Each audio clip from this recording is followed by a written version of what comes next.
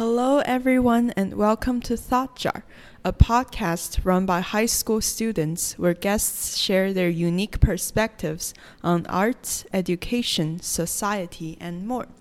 My name is Janet. I am your host for this episode. Today we have guests Harry and Agnes with us. Would you like to say hi to the listener? Hi listeners, my name is Harry, age 13. I know that's official, but yes, I am a Bilibili user and I am a kind of small uploader, and that's the need to know. Thank you. Hello, Thought Jar listeners. I am Agnes, age to be unrevealed, but I am a young working professional in the field of education. I grew up in the age of incoming technology in China and has been introduced to social media both from the Chinese end as well as from the Western end. And I'm happy to talk about this issue today. I also took a class in media ecology in college, and I'm fascinated in general by how social media affects people. Yes, today's topic is social media. Since this is such a broad topic, I think we can mainly focus on sharing personal experiences and thoughts. All right, so let's start. Tell us a little more about the social media platforms you use most often. What do you use them for? So the social media platform I use often is called Bilibili. I think it's a kind of popular thing already in this age. So I use it for uploading videos of gaming. Not gonna go into that, but yes, it's a gaming channel, and I upload compilations and highlights of players, including me. And at first, I started like just casually. It's just what I like, and I upload not for views, and I don't have views either.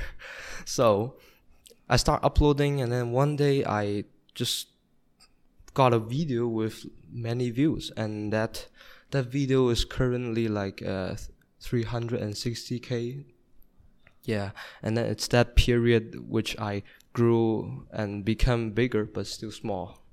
And yeah, I have like 4k fans, but I know 1k of them are alive, so the others are they just subscribe you for just a period of time. And yeah, I use social media mainly for entertaining.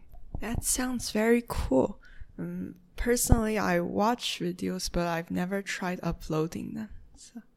And Agnes? I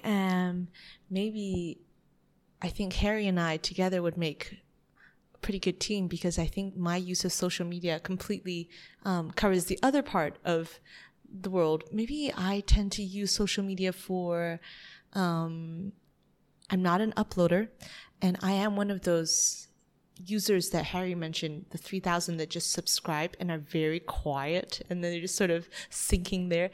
I usually use WeChat for communication, basic communication, but when it comes to interests and hobbies like learning, arts, crafts, content, you might find me on YouTube a lot, learning, and on Instagram sometimes, Twitter very occasionally, and a Blogspot also a lot, although that's changing to WordPress nowadays as well.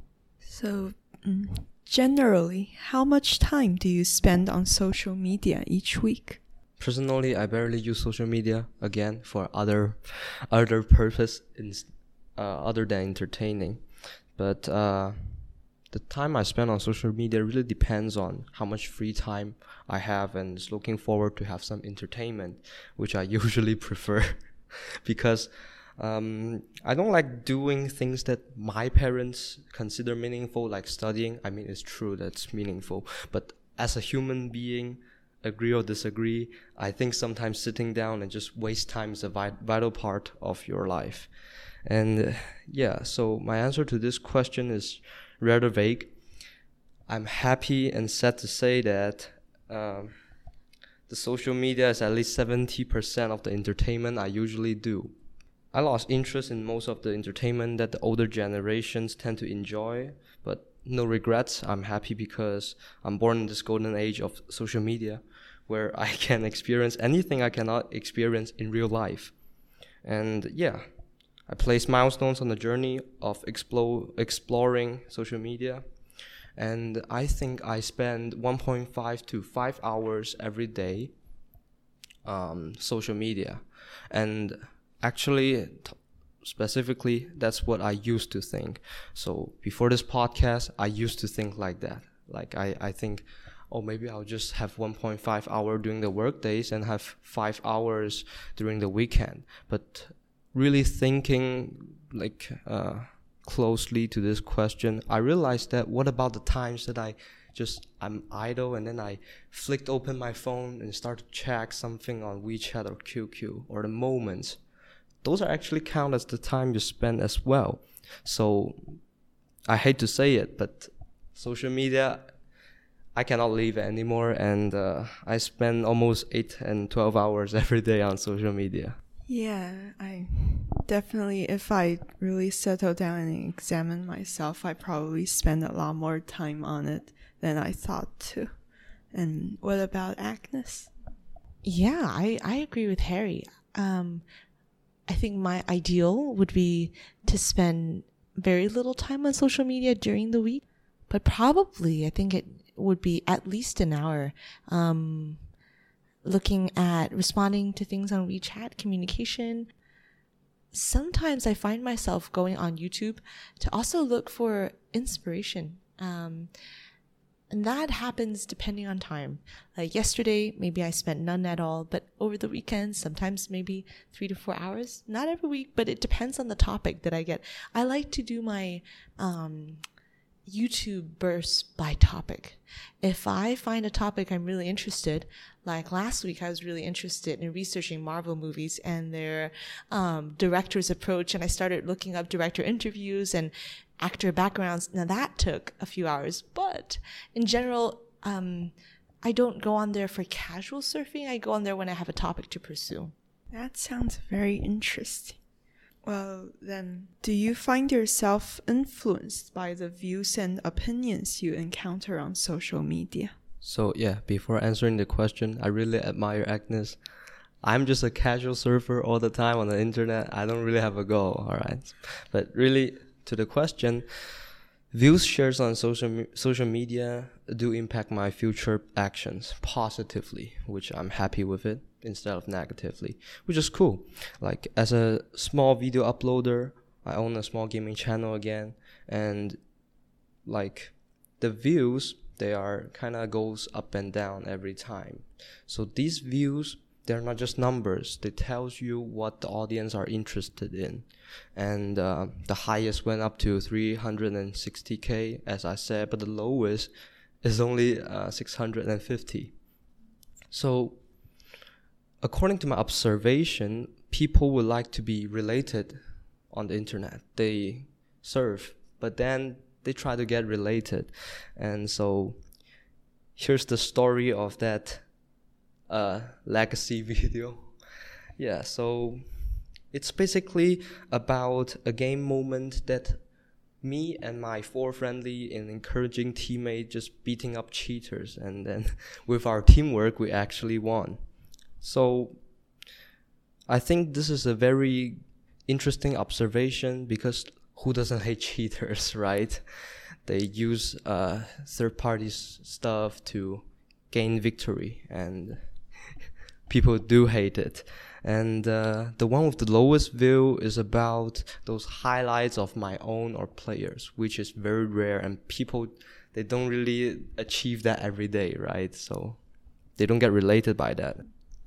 Thank you, Harry. Yeah, I think Harry's experience shows an interesting part of social media. I think that you can form communities there, and you can reach a lot more people than you could in your daily life.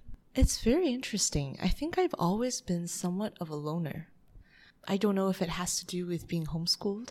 I don't know if it has to do with growing up speaking a foreign language in another country. But I've always felt myself very wary of people's voices in my life. I think instead of accepting them as the only one, maybe all of the voices I've heard, whether they're adults in my real life or they're people on the internet, every time I meet them, it feels like meeting a stranger. And so on one hand, I'm listening to them, and then on the other hand, I'm processing and evaluating. And I'm always comparing and contrasting different groups of people, whether Americans or Malaysians or Chinese. They're all not exactly who I belong to. And so I'm always thinking and processing and comparing. So there was a time, as to the question of how much influence, there was a time when I found myself almost imbibing or drinking in so much of one type of social media that I could feel myself being influenced by them more than I liked. I think I could feel them guiding the decisions I was making, the kind of things I chose to buy, the kind of way I chose to spend my Saturday, the hobbies I tended to gravitate towards. I found myself thinking of people. I think, oh yeah, there's this blogger. Oh yeah, there's this YouTuber. Oh yeah, there's this person. And their face will pop up, sort of guiding me and my choice in what I choose. And I found that to be so creepy when I realized it. I realized that people I didn't know, strangers, were informing my life more than real people I knew, especially my own family. And so there was a time when I had to go cold turkey. I fasted, quote unquote, from social media because I wanted to become clear-headed again. And after that experience, I went back in, but always making sure that I chat with my mom more than I do watch YouTube videos. I find that if I talk to normal people a bit more than I talk to fake, not fake conversations, but one-way conversations online, I find that I can stay more grounded in the real world. But sometimes I lose that balance. Maybe I talk with my mom 15 minutes over dinner, and then I spend 3 hours watching YouTubers talking. I can feel the difference it makes in my little universe. And so I do believe it makes a huge amount of influence.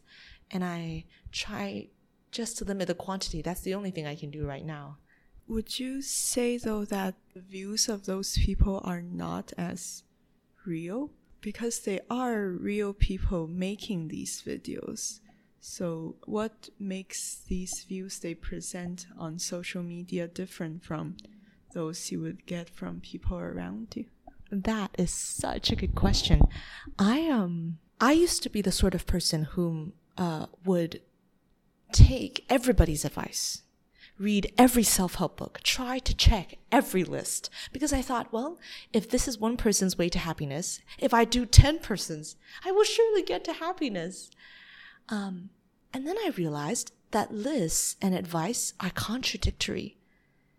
If you watch one YouTuber who says, enjoy life right now, slow down, savor the moment, it's going to conflict with a Japanese YouTuber who's talking about making list, planner, how to make every minute most efficient. And then so you come down to the question of, whom do I listen to? At the end of the day, behind every video, they're usually not very long, right? They share tips, tricks, skills, a story. But behind each of their video is a dream and a value system, the kind of life they want to lead. But unfortunately, I'm not that good at telling, this person, his video sounds really impressive. Like relax, travel the world. But maybe I don't know about the nights he lies awake in bed feeling empty. How do I know that he's really happy? But my mom, she's real, she's solid. I know she's actually happy and fulfilled. So even if she doesn't have a YouTube channel, I know I wouldn't die unhappy if I lived a life like hers. So I talk to her more because I know I can see the end of her life. Whereas YouTubers, I don't really know what are they divorced? Are they in the process of getting divorced? Are they really as happy as they look? I don't know. Do they lie in bed awake at night feeling empty and alone in the world? I don't know. Maybe they don't, maybe they do, but I can't know for sure. So talking with not only my mom, but other people that I know for sure lead happy and satisfied lives where they feel like they're contributing and they have no regrets. Talking with them helps to influence me in other ways. Thank you, Agnes. So what do you think are the benefits and harms of social media? does the way we use the social media affect what we get out of it? Yes, so for the benefits of the social media, I think everybody knows it. So not really gonna get into that, but I think it's just easier means of making friends and communicating, thus easier access to news or others' opinions. But this is also bad. I think this is contradictory. I can totally relate to Agnes about it. Have you ever just hate a music just because a YouTuber that you like say he hates it?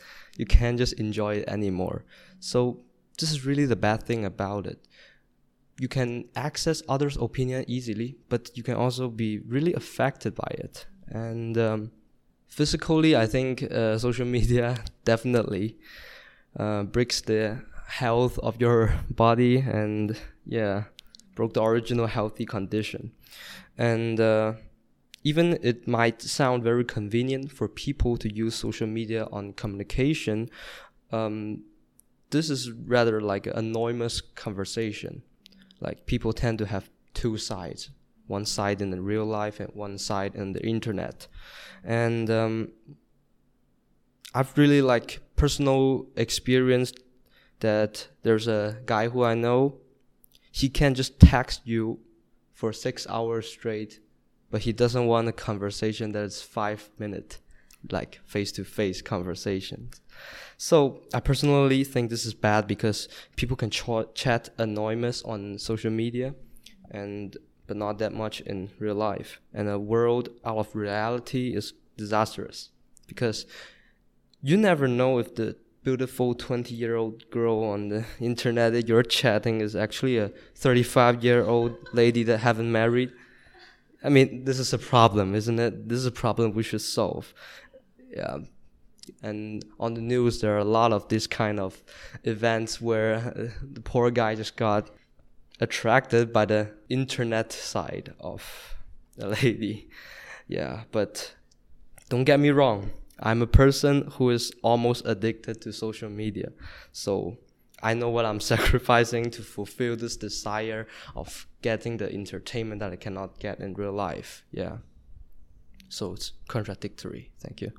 I think the harms and benefits of social media for myself remind me of my relationship with candy.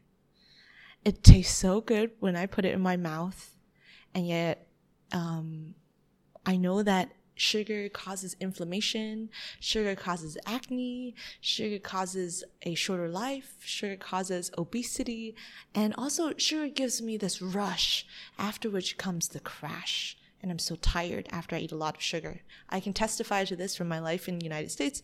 I have the record of eating like 7 cookies in a row and still feeling hungry. I think for me, the harms of social media are that it promises to satisfy me. That's what's most scary about it. It promises likes by other people. And so it stimulates me in the moments when I am lonely to search for something in my life, a picture, a photo, something to share and get likes. But it removes from me the opportunity to really feel loneliness and really get to know myself. And also it gives me the opportunity to put on a really good front and to edit my messages and chat with people only when I'm feeling good, so that I always send positive messages. But it takes away from me the opportunity for me to be imperfect in front of people, to be real, to be not as cool, and to see if my friends will still like me when I'm not cool. And it takes away from me the opportunity to get to know people as they really are, I think, in their uninteresting moments, and through their body language, when they're bored with me, when they're impatient with me, and how we can learn to be friends even if they're bored and impatient with me. How can we build this relationship? I think I'm glad that I grew up without a cell phone and without social media, because there have been many researchers who have found that students who grew up in the age of the iPhone, in America at least, they are handicapped. They have lost the ability to read facial human expression. They are shown human facial expressions, and they can't tell what expression it is because they've spent so little time with real human beings. It's almost scary to think about it. But I can understand. Get liked, post a photo, have 1,000 likes, get thumbs up, or have someone texting you and you text back. And interestingly, when it comes to news, there has been a media study showing a phenomenon where people who read the news more tend to overestimate the evil in this world. People who read about killings, murders, they tend to overpredict how many murders actually happen around them because they get this bias that people are evil, there's crime all the time. After I read that study, it made me almost not want to read the news anymore. And there have been studies to show that news and magazines, in order to sell and to gain views, they will pick those news articles that are rare, those news events that are very rare, almost sensational, very exciting, not really important to the nation, but kind of shocking, scary. And I remember thinking that if reading news more will make me pessimistic about other people, it will make me meet a stranger and start thinking, is he a murderer? Is he a killer? Did he kill his wife and put her in the refrigerator? I thought, man, it's going to make it so hard for me to trust other people. And so I decided to cut down on the news websites that I read and read maybe articles that are published less often, because those articles that are published less often, they will be about deeper trends and deeper issues and not about like woman kills child, but rather where the country is headed, so deeper political issues. So I think the harm and benefits are there, but for me, I'm already enough of a loner that I don't need social media making it harder for me to make friends in real life.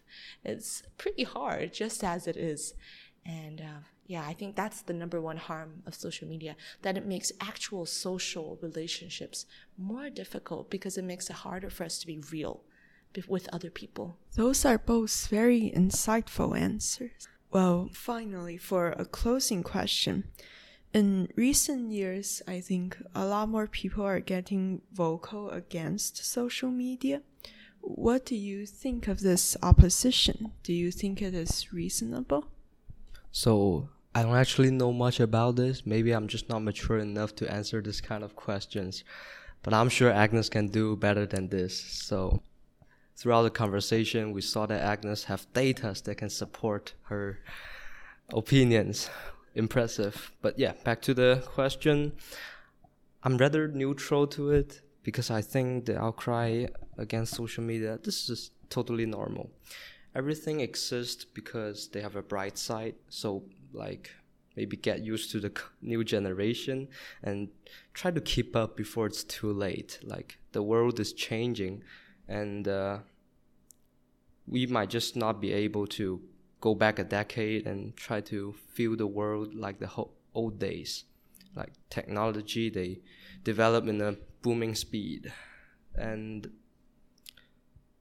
yet, I think we should all be friendly and remain neutral to social media because everything have their pros and cons. And really something existed just because it has actually something good that is contributing to the world. That is a very mature answer, actually. Agnes, what are your views? I agree with you, Jen. I think that's a very mature, balanced view on the subject. I agree that everything exists for a good purpose. At least I like to hope so. But I also think that if everything exists for a good purpose, I think there's also a force in the universe that would like to destroy that good purpose and twist it. And I think that human beings, they should be servants. They should be masters of a tool. They should be the ones deciding how to use this tool to make their families better, their friendships better, their lives more meaningful, and their rests more happy. I think that technology can do all of these things. But there does seem to be a trend where, because we're not aware of how it controls and affects us, we somehow end up being the slaves to technology. Like whenever I read articles of young people who have heart attacks and die because they've lacked sleep, which is when we make blood, I just think that is a terrible picture of the slavery. Now, it's not technology doing it to us. Obviously, we choose it, and yet we are unable to ride it. I think the more powerful the tool, the harder it is to keep it in control. And it does take a mature person, and I think I'm only just slowly working towards that goal, to truly say, I have used my phone has not used me or controlled me. I would like to be that kind of person. I think in order for us to be that, we must be first aware of how it controls and affects us. How does it stimulate us? How does it addict us? And if we're aware of it, at least we can take means to check it. But I think, for example, the time limit app on the phone, and there are many, many books coming out on the design behind Facebook, the design behind infinite feeds that trigger dopamine in our brains, and why does that work? I think the average person, not just computer programmers trying to think of how to hook people the most, the average person should have access to those studies. What causes us to be triggered? What causes us to want to keep watching? I think the average young person especially, not just the mom and dad trying to control their children, but the young person who wants to invest his life, he's so young and he wants to invest his life for maximum output, should have access to research like this. And I hope the average public would know more about this in the near future as well. Thank you. I hope so too. Yeah. Education is definitely important. Well, then that is the end of the episode. Thank you to both of our guests, and thank you for tuning in to Thought Jar.